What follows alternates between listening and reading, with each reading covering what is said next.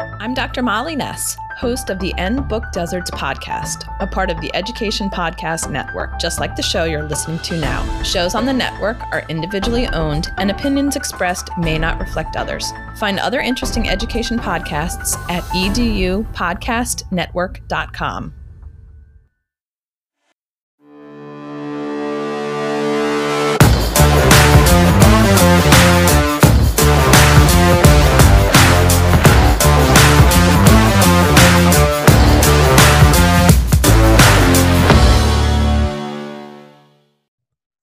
Hello again, everyone, and welcome to another episode of the Reimagined Schools podcast, a proud member of the Education Podcast Network. I'm your host, Greg Goins, and my special guest today is Ken Shelton, a former middle school teacher and global keynote speaker who specializes in educational technology, technology integration, equity and inclusion, multimedia literacy, and instructional design. Ken Shelton is also one of the nation's leading voices for Tequity in Schools, the merging of educational technology with equity to teach culturally responsive and culturally relevant learning experiences in our classrooms. He's also an Apple Distinguished Educator and Google Certified Innovator. He also won ISTE's Digital Equity Excellence Award in 2018.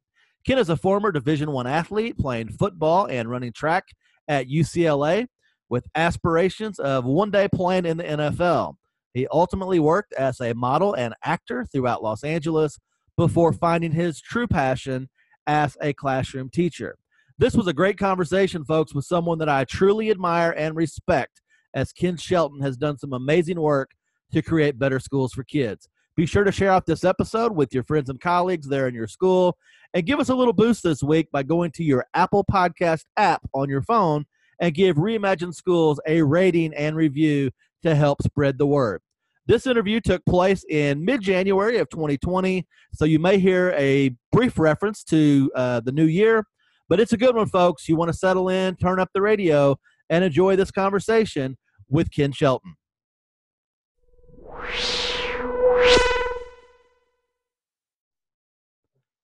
Hello again, everyone, and welcome to another episode of the Reimagined Schools podcast. My special guest today is a popular keynote speaker and an expert in educational technology. A big welcome to Mr. Ken Shelton. How are you, sir? Woohoo! Yay! Happy to be here. I'm doing good. And Happy New Year to all the listeners. I'm a little jealous. You're out on the West Coast there in LA. The weather's probably great. It's probably great golf weather today, isn't it? It's probably great golf weather, about 355 of days of the year. And if you're willing to brave some of the elements like the occasional drizzle, then it's pretty much more like 360 days out of the year. So, well, I'm a super big fan of your work. I've been following you for a long time. You have an incredible story growing up there in Los Angeles. You're from a strong family of educators yourself. Four-sport athlete in high school, played football and ran track at UCLA with aspirations of playing in the NFL. What was your experience like growing up there in LA? And you were obviously a huge success story, but I know as you looked across the landscape, you had some probably friends and neighbors that didn't have the success you had. So what were some of those life lessons you learned growing up that have made you who you are today? oh, that's a great question. I would say the most important life lessons that I learned were from my parents, more specifically my father, as well as my grandparents. And it was, just around not accepting mediocrity in yourself. And, my dad used to always tell myself and one of my brothers that, if you're going to do something, then you go all in to do it. So it wasn't, like, for example, with sports, it wasn't like, well, I just want to try this sport. It was more of a, okay, if you're going to do it, then you're going to go all in with the sport. And he applied the same principles for us with academics and just life in general. And yeah, growing up, for me, I grew up during the peak of gang violence here in Los Angeles. So I have many friends that were not, their pathway was not the same as mine. And unfortunately, some of them had different results than I have had.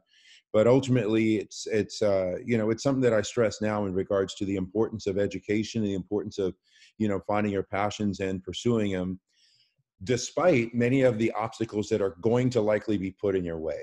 And, in all honesty, I used to share that with my students as well, because here in LA, I mean, you think about it, it's Los Angeles. You have, you have the Hollywood scene, then you have the music scene. I mean, you have all these different things that people come to Los Angeles or descend upon LA to try to pursue, but all of them are difficult. And yes, as you mentioned, I did have aspirations to play football beyond college, and it didn't work out. And, I mean, it's probably a good thing now, considering all the research we see around CT, among other things. But in short, it still is a function of, pursuing your passions with such vigor and such enthusiasm that the predictable obstacles are nothing more than learning opportunities. And in fact, instead of them being obstacles, they're more like hurdles, and you just got to get over.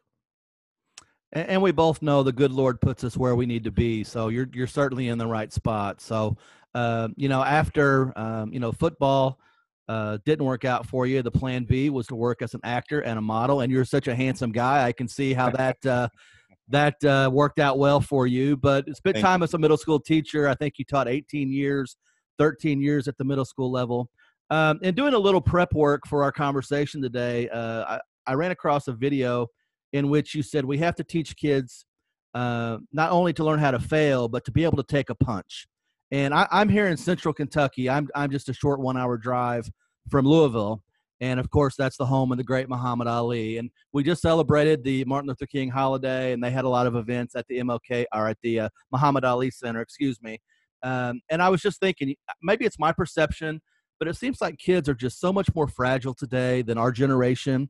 Our generation, we knew there were going to be hard knocks along the way, and we just kind of dusted ourselves off and dealt with it and moved on. But, we talk about grit. We talk about all these things to get kids to just kind of battle through all the things they're going to deal with in their lives. If a young Cassius Clay wouldn't have had so many obstacles, we would have never had Muhammad Ali.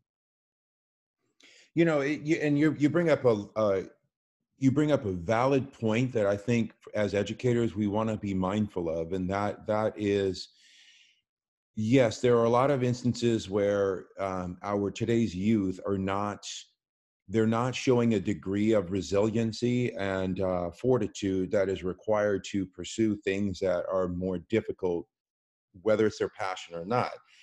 But I also think it's important, considering where you are, I'm very familiar with and have done work in Jefferson County. So I know some of the challenges a lot of the kids have, there in JCPS, among many other county school districts. And it's not just there in Kentucky, which, by the way, I love going to Kentucky. I do have to share that. I've spent quite a bit of time there, and it's not enough.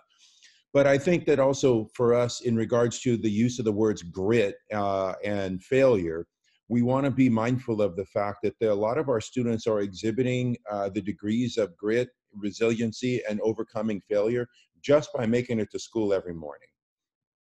And I had a lot of students that had, challenges, whether it was based on living in economically challenged neighborhoods or some sort of societal structure, if you will, that created obstacles that just by them living and getting to school and doing their best in school, they were showing degrees of resiliency and grit that I don't think, you wouldn't apply that across the board. But I just think that for us as educators, we want to, again, like I said, be mindful of the fact that many of our kids, grit is not necessarily, oh, I failed a test and I'm going to redo the test. Sometimes grit is, okay, I know that the data, if you will, says that I will not be a college graduate by the time I'm 21 or something like that. And so I'm going to stay the course and do whatever I have to do it, within the context or within the structures or obstacles that I have to overcome. That is not a result of a choice that I have made. So yeah, I would love for us to do more in regards to really getting a degree of fortitude in our youth that we would look at and say, okay, these are kids that no is not an answer. They're not going to give up, Yeah, and I couldn't agree more. That's very well said. And we both know the harsh reality of the American education system to this day in 2020 is that your zip code really dictates the opportunities that you're going to have. And I know you're passionate about speaking to that as well. Also, this idea of labeling kids, the at-risk kids, or, Just talk about that a little bit, because I know that's one of your main talking points. It is. Education, there's so much emphasis on what I call the deficit model or deficit mindset, at risk, remedial. I mean, if you look at a lot of the terminology that exists now, that even existed when you and I were in school, grade school, middle school, high school, it creates this deficit mindset of you're less than or you're not capable of. And I really encourage educators to, look at changing that terminology from a deficit model to an asset approach, which are things like, if students, let's say a student, well, first of all, I'm with you. I don't like labels at all. I mean, labels are, they're so arbitrary, and I can predict which students are highly likely to be labeled in a more favorable capacity than a non-favorable capacity. And that's even along race, gender, geography, all of those things. But I think that if we look at how we communicate with our students, and then what we communicate as an education, as an institution at large, there are ways that we can change the paradigm in regards to the mindset that we essentially force upon our students. So for example, one of the things I encourage schools to do is, instead of using the word at risk, just use the word vulnerable, because ultimately those students tend to be more vulnerable to some of the societal structures that are going to adversely affect them. I had the privilege of working at my last school, where I could see it right there in front of my face with each of my classes, where, I had students that came from families that made lots and lots of money. Household income was $1 million, and students who came from households where it was like 30,000. But ultimately I could see where, many of the base level needs of being seen, being heard, and being loved, that was across the board. It didn't matter what their socioeconomic status was. And then I could see where, okay, in one student, they have the money, their parents could buy them tutors, buy them this, buy them that, at least to try to overcome those things. Whereas the students that came from families that were more economically challenged, they couldn't do that. So I think it's important for us to look at our students in a capacity of, some are more vulnerable than others. And a talk that I recently heard, that he's become a good friend of mine, it was a keynote he did, where he said, we need to look at our students as opportunities, not obligations. And I think that's just so important for us as educators. That I mean, look, I spend so much time in the classroom that I don't want your listener to think that, oh, Ken is this speaker, he doesn't get it, he's never done it. I do get it, because not every day is going to be our day. But if we go with the right approach in regards to, nurturing our students and meeting all of their social and emotional needs, and like I shared, every student is an opportunity, not an obligation, then we can help them identify some of the obstacles that they can overcome, but also respect and be mindful of the obstacles that we don't have control over. And, I would make the argument actually that you would have a far greater perspective on what's really happening out in the field, because you spend so much time working, either presenting or out in schools. And a lot of times we make the mistake of getting so focused, we want to stay in our lane. So whether you're in an urban school, that's your focus. Whether you're in a rural school, that's your focus. And you really don't think a whole lot about what the other folks are doing. But, you use the term vulnerable. There are vulnerable kids, highly vulnerable kids in both of those settings, and we don't talk about that nearly enough. Nope, we don't. And that goes to where you had mentioned earlier, as far as a lot of the things that I talk about and what I'm really passionate about. Like, you even start off with digital equity. I mean, I've seen it. I see it here in California, and I see it across the U.S. I even see it outside the U.S. One of the big things needs to be that all of our students need access. They deserve access. And I've seen it where you can go to an economically challenged urban area and a rural area, and guess what? A lot of the challenges or obstacles are exactly the same. Lack of broadband access, lack of access to the appropriate degree of resources, lack of access to teachers for things like, advanced placement classes, which, is part of the game. But the whole point is that it's all of the above. And yes, the kids that are in our many of our rural areas are just as vulnerable as the kids in many of our urban areas. But you don't see the connection made with that. And that's where I think, in looking at solving some of those bigger societal challenges as well as educational challenges, we have to look at it holistically, not as individual not as an individual case-by-case basis, nor isolated in geographical silos. And, I remember hearing the term Tequity for the very first time. You were doing an interview with Tom Murray at one of the Future Ready Schools sites. And, there's so much in your Twitter feed. You can't keep up with all of it. But I remember watching that, and I remember just kind of stopping in my tracks and thinking, wow, why haven't I heard that term before? And how powerful is that as we think about, leveling the playing field for everybody? Right. Yeah, it's a term that I use. So I did not come up with it. I still haven't been able to figure out who coined it first. But to me, it doesn't matter who did it first. I love it, and it embodies everything that I believe in and everything that I do at this point. And that is that you cannot have an equitable learning environment that is absent of technology. And that learning environment must be an experience for students that is both culturally responsive and culturally relevant, that supports their development of essential skills. And that's ultimately how I define it. And then I will add that one other thing that I think it is not emphasized enough in schools, and that is that the more we use technology in an equitable and accessible capacity, the more we're able to make more meaningful cross-cultural connections, so that, for example, the students that are in the urban areas can connect with and maybe even work together with the students in the rural areas, because there are so many similarities. And I just think the more that we become a conduit for making those types of connections within the context of our curriculum, it benefits all of us in the end. It benefits society and it benefits all of us. And this is why with a lot of the school districts I work with, I always say understanding doesn't require agreement. And I want to have a better understanding of someone whose experience doesn't mirror mine and someone whose experience is very different than mine, so that makes me not only a better person, but also a better educator. Yeah, and I think when we talk about technology, anytime you brand yourself as an expert in technology, which you certainly are, I'm sure you get a lot of questions about what tools to use.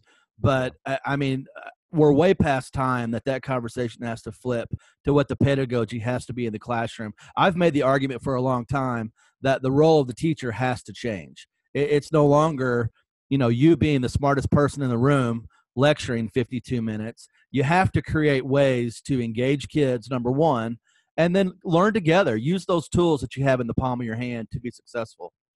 Exactly. The tool should enhance the learning, not be the driver of the learning. And yeah, things do need to shift. It's again, another thing I always share with educators: be mindful of big data. I hear it so much. It just sometimes, if I had hair, I'd pull it out. But, because the numbers, it's, again, a very close friend of mine in a conversation. Big data, always true in general, but never in particular. And I just see that, well, we got these numbers and we got this and all of these things, and we did the sampling of thousands and thousands, and big data, big data, big data. And I always follow up with, I want to know the story behind the data. I want to know what's going on with the individuals, because the more we look at data in a large set, if you will, the more we dehumanize what those numbers mean and really what the stories are behind those numbers.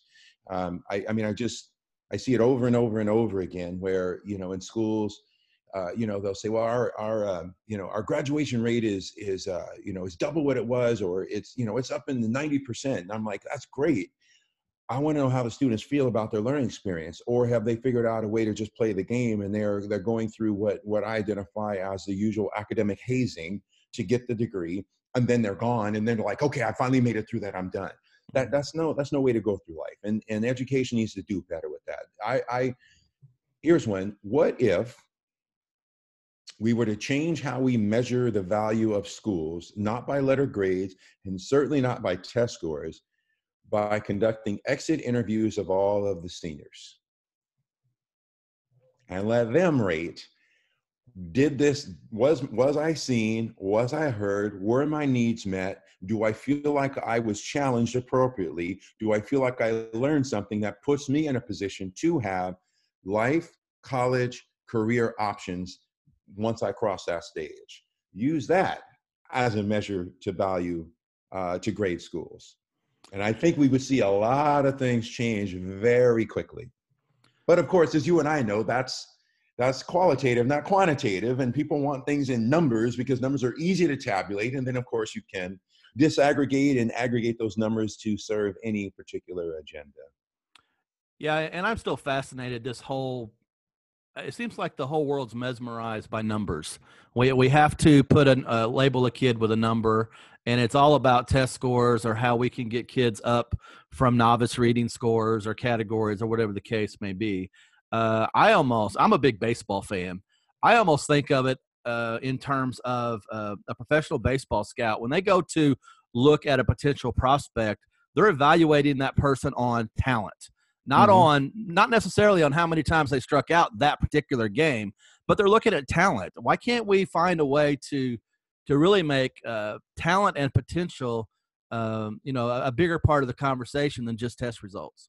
Yeah, I agree. Well, because as you and I both know, I mean, I love baseball too. The scouts spend a lot of time, evaluating potential talent, whether it's at the high school or college level. And they do, I mean, it's funny. You and I are talking about data and we both love baseball, which is a real big time numbers sport. But in the end, it's it still boils down to, what is the story behind the numbers? You've got a pitcher. Let's say you have a pitcher that, the data says they can throw 90, 95 consistently, and they've got a breaking ball that, they got three solid pitches. They got their fastball, they've got their breaking ball, and then they have their changeup, and they can throw, 95 and same motion, and their changeup now cuts down to 80. Great. Those are good numbers. But then now let's go watch that pitcher and let's see, are they able to hit the target every single time with their pitches? Are they able to paint the corners? Are they able, what I'm saying? It's like there's more to the story than just what the numbers tell. So with our students, I agree. I would love for it to be a situation where we help and support students identify what their passions are, what their talents are, and then within the context of schooling, we support them pursuing those with vigor, because ultimately we all will benefit from that. The kids will have a positive schooling experience. They will be able to identify how it supported them pursuing their passions. And ultimately, as you and I both know, if it's something that you're passionate about, then no obstacle is going to get in the way of you pursuing it. Yeah, and kind of to follow that baseball theme, if you have success, you move up. That's why they have a minor league system. Someone in rookie ball can move up to Class A or Class AA if they show great signs of potential. And the flip side is if they struggle and they're not there yet, they can take them back down wherever they need to be. But, in education, as we know, all 8-year-olds have to be in third grade, and it doesn't really matter what they do throughout the course of the year. That's just the way it's always been. And that's another thing that just kind of drives me crazy. Yeah. Yeah. It's me too. It's an archaic structure that, your age dictates your grade, and it doesn't matter if you are excelling or struggling, your age is going to dictate your grade, and you get what you get, you don't get upset, rather than having some degree of fluidity that, if you have, like, to your point, an 8-year-old that, is showing an aptitude that is aligned with a higher grade level, then why should they be relegated to the grade level that they're only in? It's a very easy compartmentalized system that we unfortunately are still in, that is not responsive to the needs of today's youth or society in general. I mean, like, how often do you see a child that is ready for college at the age of 15? Is there more of an anomaly, when I would think that might actually be more because of their age, and you have to have this grade, rather than, okay, at 15, you're showing an aptitude that is consistent with a senior in high school. Why don't we create an evaluation system to determine that? And then if that's the case, then guess what? You can graduate early if you want. Yeah, and again, I think we're on the same page there and thinking a lot alike. When I look at your Twitter profile, one of the things that you have identified is you are a visual storyteller, and I love that terminology. What does that mean to you, and how does that guide your thinking when you're presenting to folks? So I've been a photographer for quite some time. I would say amateur / pro-ish. I determine a pro level photographer is someone whose primary source of income is their photography work.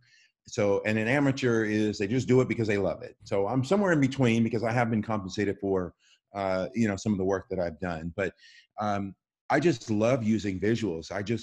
visuals bridge so many gaps, whether it's in language, accessibility, create more inclusive environment for understanding. I mean, you think about it in terms of if you go to a country where you don't speak the language. I mean, you're using visuals, i.e. the icons, to navigate, the airport spaces, the train station spaces, the bus station spaces, all those sorts of things. And I just think that it's a lot, actually, let me rephrase that. It actually is more inclusive for us to create environments or situations for students to be seen and heard through visuals. And then, of course, the other skills come in, whether it's the reading, the writing, the speaking, things like that. But I just love using the visuals. They tell us, a picture's worth 1,000 words. So, I can tell you a multi-thousand word story in a series of a few photos. And, I used to teach that. I used to teach graphic design. I taught film and video production. I taught photography. And I could watch how the kids, their eyes would just open up and you could see it. It's that nonverbal. This is why I encourage educators, speaking of visual storytelling, think about how many stories are told through nonverbal communication. And I would just see the students literally light up when we would do these projects, and they would say, okay, I have an idea and I know what kind of story I want to tell. And then they create a visual representation that is aligned with that story. And then they see how it's received.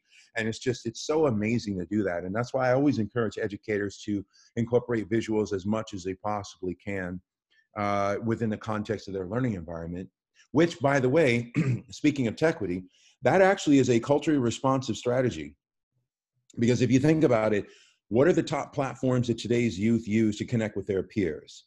Snapchat, Instagram, and more specifically IG stories. And then now number 3, I believe, is TikTok. And then number 4 is House Party. But those top 3, what do they all have in common? They're highly visual. They allow for some degrees of customization and creativity. And again, their child is being seen and being heard. So why can't we use that in our learning environments to really transform what the outcomes are, and more specifically, and more important than the outcomes, is what the experiences are of our students. Yeah, you're spot on, and I couldn't agree more. I work with a lot of teachers who want to be principals, so aspiring administrative candidates, and we talk about this idea of, if you're going to give a presentation, whether you're speaking at a conference or maybe it's a faculty meeting, it's really that TED Talk model.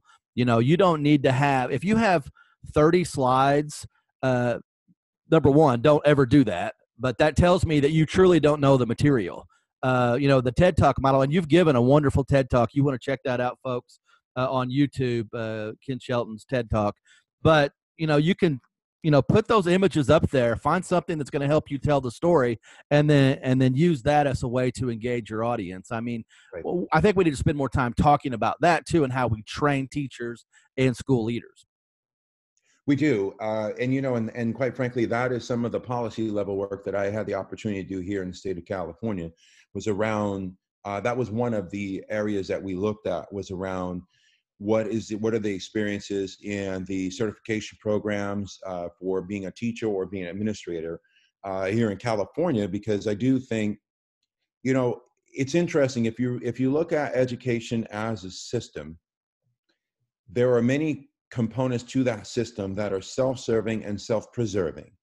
And that's why, going back to what you and I had shared a few minutes ago, that's why we're still seeing many of the same dynamics occur in classrooms and in schools today that occurred when you and I were in elementary, middle, and high school. And that's one where, for educators, we have to develop the awareness and the perspective that we have to dismantle some of those things, because they weren't helpful when we were in school, and they certainly aren't helpful now. And in fact, I would actually argue that they're even more magnified now, because when I was in school, you didn't have the internet. I had a computer and I did stuff on the computer, but I didn't have the internet. And so that not only does that democratize information, it liberates our ability to make meaningful connections in varying degrees within the curriculum. I can talk to the author of the book that I'm reading in my English class. I can connect with a scientist for my science class. I mean, you can do all these things, whether it's through social media or even just something as simple as an email, which imagine how archaic email is now, but it needs to change. It really does. And if it doesn't change, then, going back to my data reference, people are going to look at the data 5, 10, 15, 20 years from now and say, well, gee, things haven't changed. What's going on? So I think it does start with, in fact, I say it's a multi-tiered approach. It's working with the teachers that are in the building now. It's working with the administrators that are in the building now. It's working with the aspiring teachers. It's working with the aspiring administrators. And then ultimately, when you make those changes, the student experience now changes, because ultimately, think about it, and you've heard this, you and I both have heard this many times. A lot of folks that go into education end up teaching the same way they were taught. So you see, that's why it's multi-tiered. That's how we can break that cycle. And we really have to be more vigilant about doing just that. Otherwise, it will not change.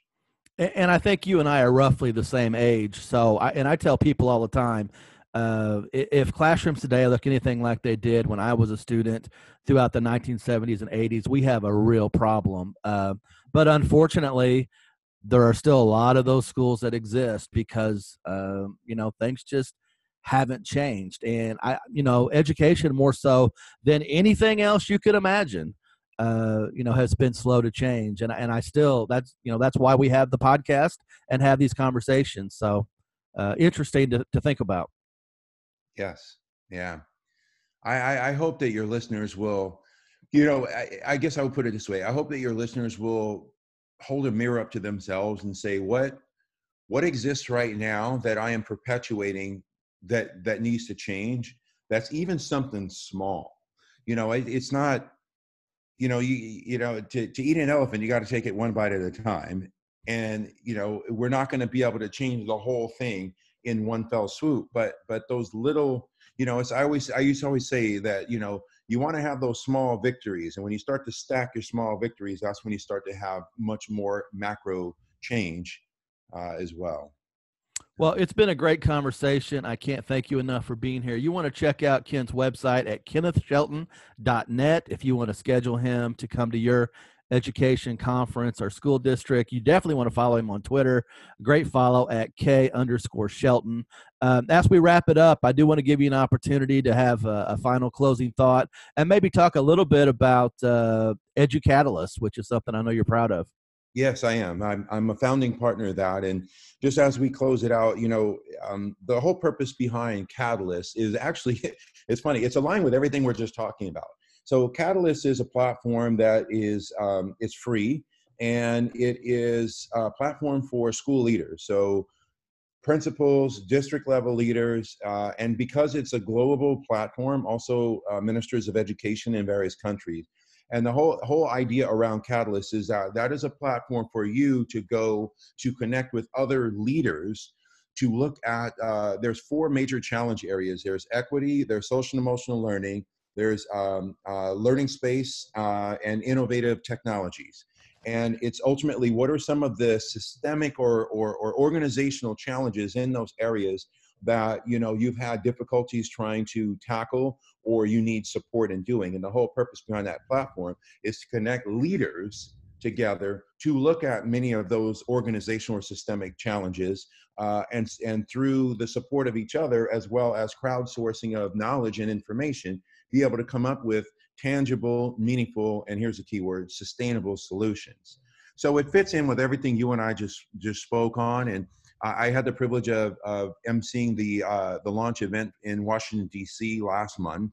And I know that we had launch events in Sydney, Australia, London, England, and also Johannesburg, South Africa. So I would definitely encourage any of your listeners that are school site or school district leaders to consider checking out the platform. They can reach out to me if they have any questions. I can help them out with that. But, I hope that this conversation that you and I have had really will be a nice catalyst, pun intended, for your listeners in regards to, what are we doing to support each other, and what are we doing to make meaningful change in education. And then I actually want to add a side note, because here's where, and I'm getting goosebumps what I'm getting ready to say. I wanted to be on your podcast for quite some time, and this is definitely a privilege, and I think it's important, and I want to be as clear as I can with this. I think it's important for your listeners to recognize that technology has put you and I together. You're in Central Kentucky, and I'm in Los Angeles. You and I have different backgrounds, live in different areas, but think about all the ways that you and I could sit down and break bread together and identify what are our passion areas which they're aligned very closely. And how did we come to this convergence of coming from different backgrounds, having different experiences? And yet, if it weren't for technology, you and I wouldn't be on this call, we wouldn't be having this conversation, and we wouldn't be fans of each other. And ultimately, in the work that we do, we wouldn't be in a position to be supportive of each other. And I think that's the main thing I would love for your listeners to get out of this. And I would want that type of connection and experience to exist and occur for every single student in every single school, everywhere. Well, and thanks for those kind words. It's truly been an honor to talk with you. You're doing some amazing things. And folks, you want to check out Ken Shelton. I mean, he's the real deal. You want to connect, you want to check out EduCatalyst. So thanks for your time, my friend. Thank you. Thank you so much. It's been a privilege. Thank you. All right, that's a wrap for another episode of the Reimagine Schools podcast. And as always, folks, do what you can in your school and community to create better schools for kids.